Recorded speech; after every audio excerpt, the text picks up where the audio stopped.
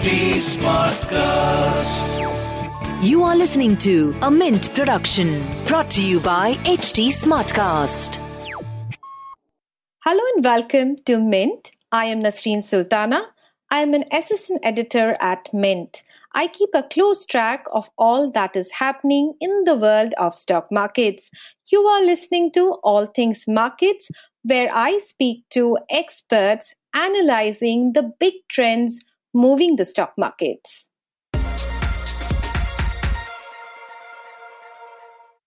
Contrasting data signals from economy, corporates, and equities are stoking fears that the stock market's rally may not be sustainable.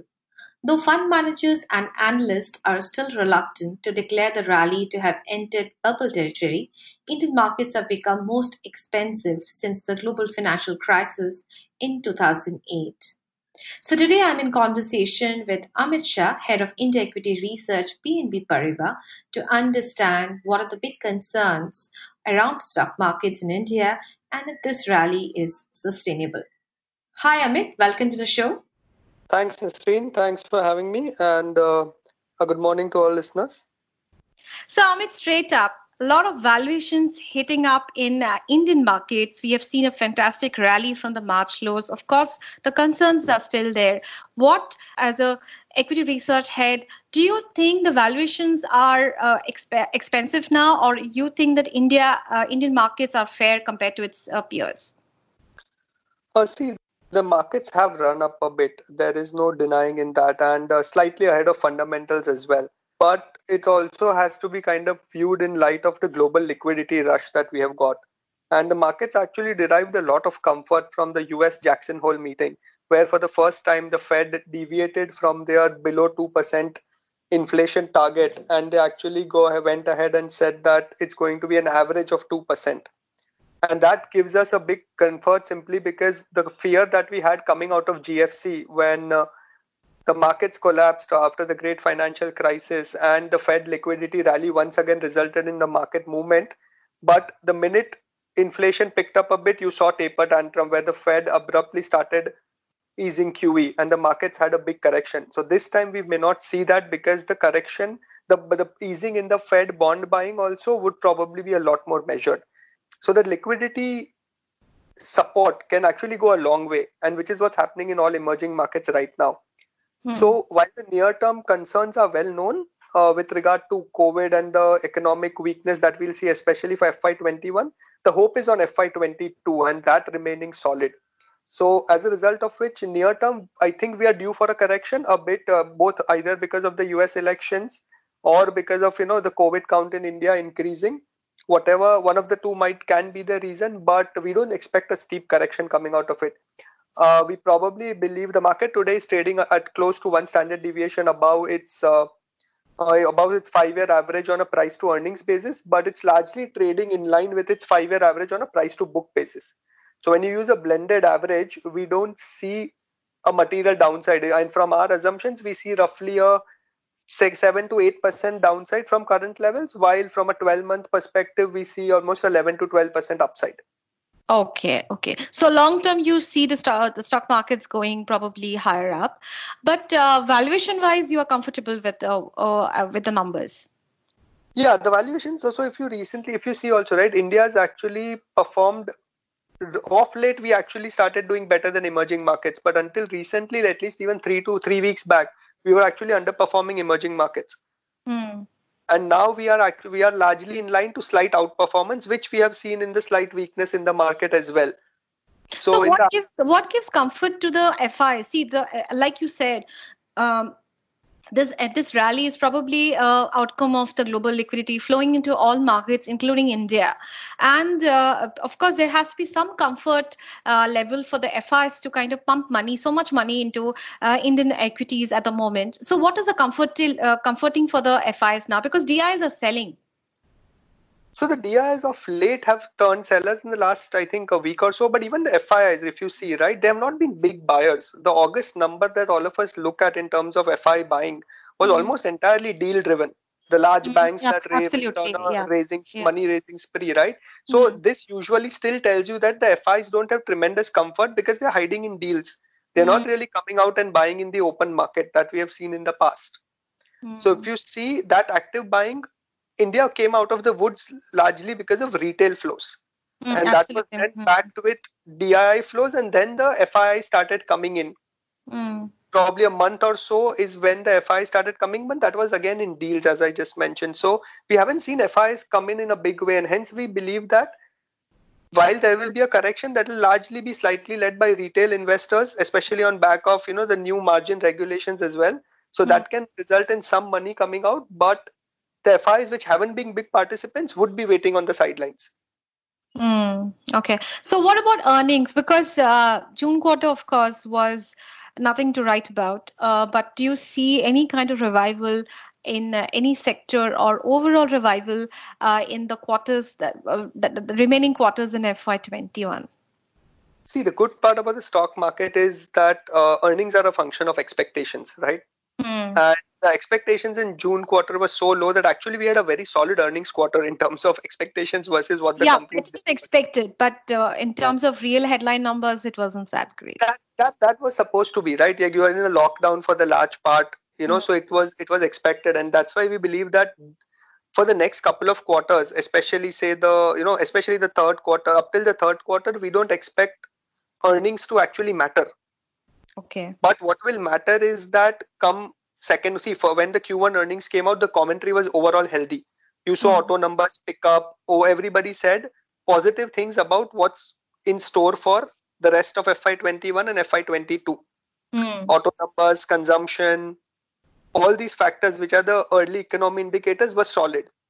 Now we can say that was pent-up demand, and hence Q2 results Q2 commentary coming from companies will be very important, because that will actually tell us what we view of FY22 today, which is on which the market is rallying, India and everywhere else in the world as well, right? Is that going to pan out as to what we expect today? Because that's why until that happens, you won't probably see a correction. But what is your optimism based on?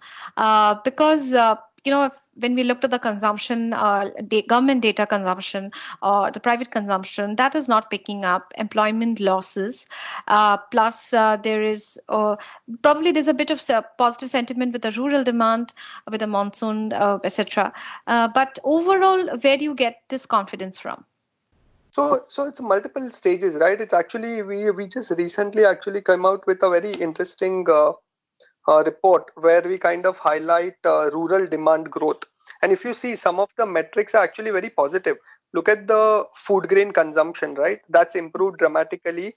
The FCI drawdowns have been better than expected. You've seen auto demand pick up. Rural unemployment has gone down.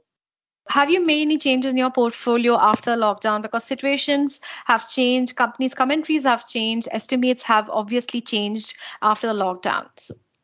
So we just recently actually created a basket of stocks, and that basket, we coin it as the Bharat basket of stocks. And in our view, what we very firmly believe in India is that the rich will get richer, and that will be true for valuations as well. And it's not the most it's not something which is nice to hear, but that's unfortunately been the case with India. So we still stick with stocks which are relatively good quality.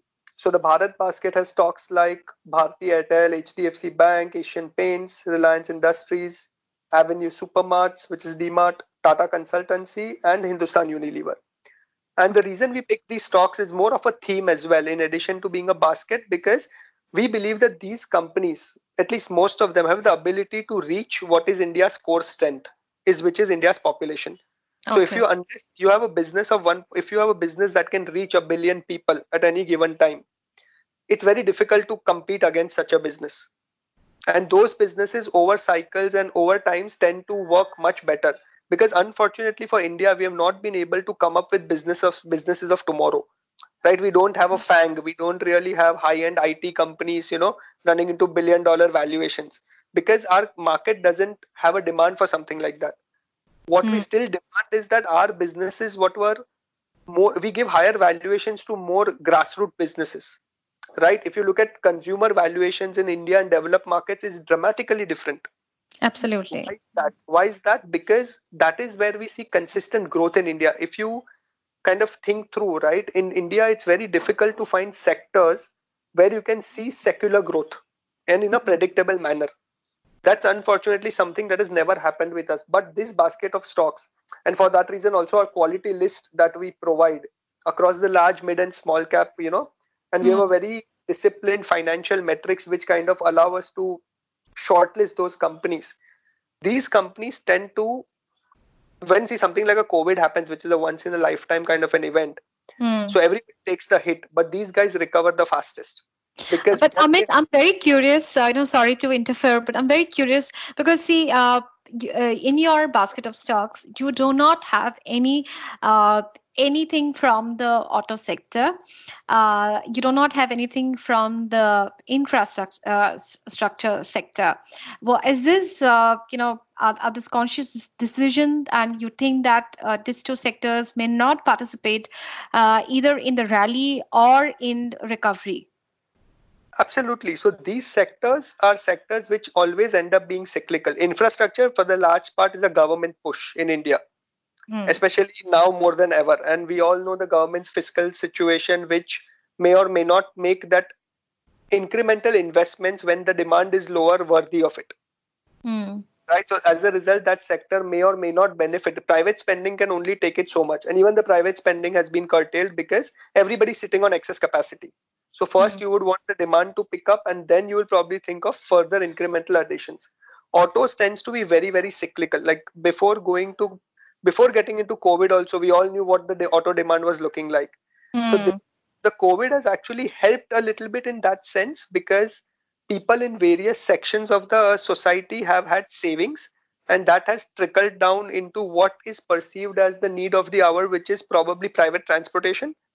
It can be a two-wheeler for someone. It can be a four-wheeler for someone. Plus, good rural and agriculture season has resulted in tractor demand being very strong. Okay. So mostly your basket kind of indicates that you are pegging your stock picks mostly on the work-from-home situation, except for Asian Paints. So the work-from-home theme is important because I think from a near-term perspective, I think that theme is going to play a very important role in the way companies report earnings. So while the Bharat theme is more from, a 3 to 5 year perspective, but the work from home theme is going to be a long-term theme in its operations. Like as a concept, it's going to be a long-term concept, which is work from home, because I think a lot of us are going to work from home even when things become normal, if and when. But the benefit of work from home is going to be a very near-term concept. What we believe is, and what we have highlighted in our report, is some numbers are fairly staggering. Like for the IT services, we actually see 11 to 30% upside to our numbers if even 25% of the people work from home on a rotation basis.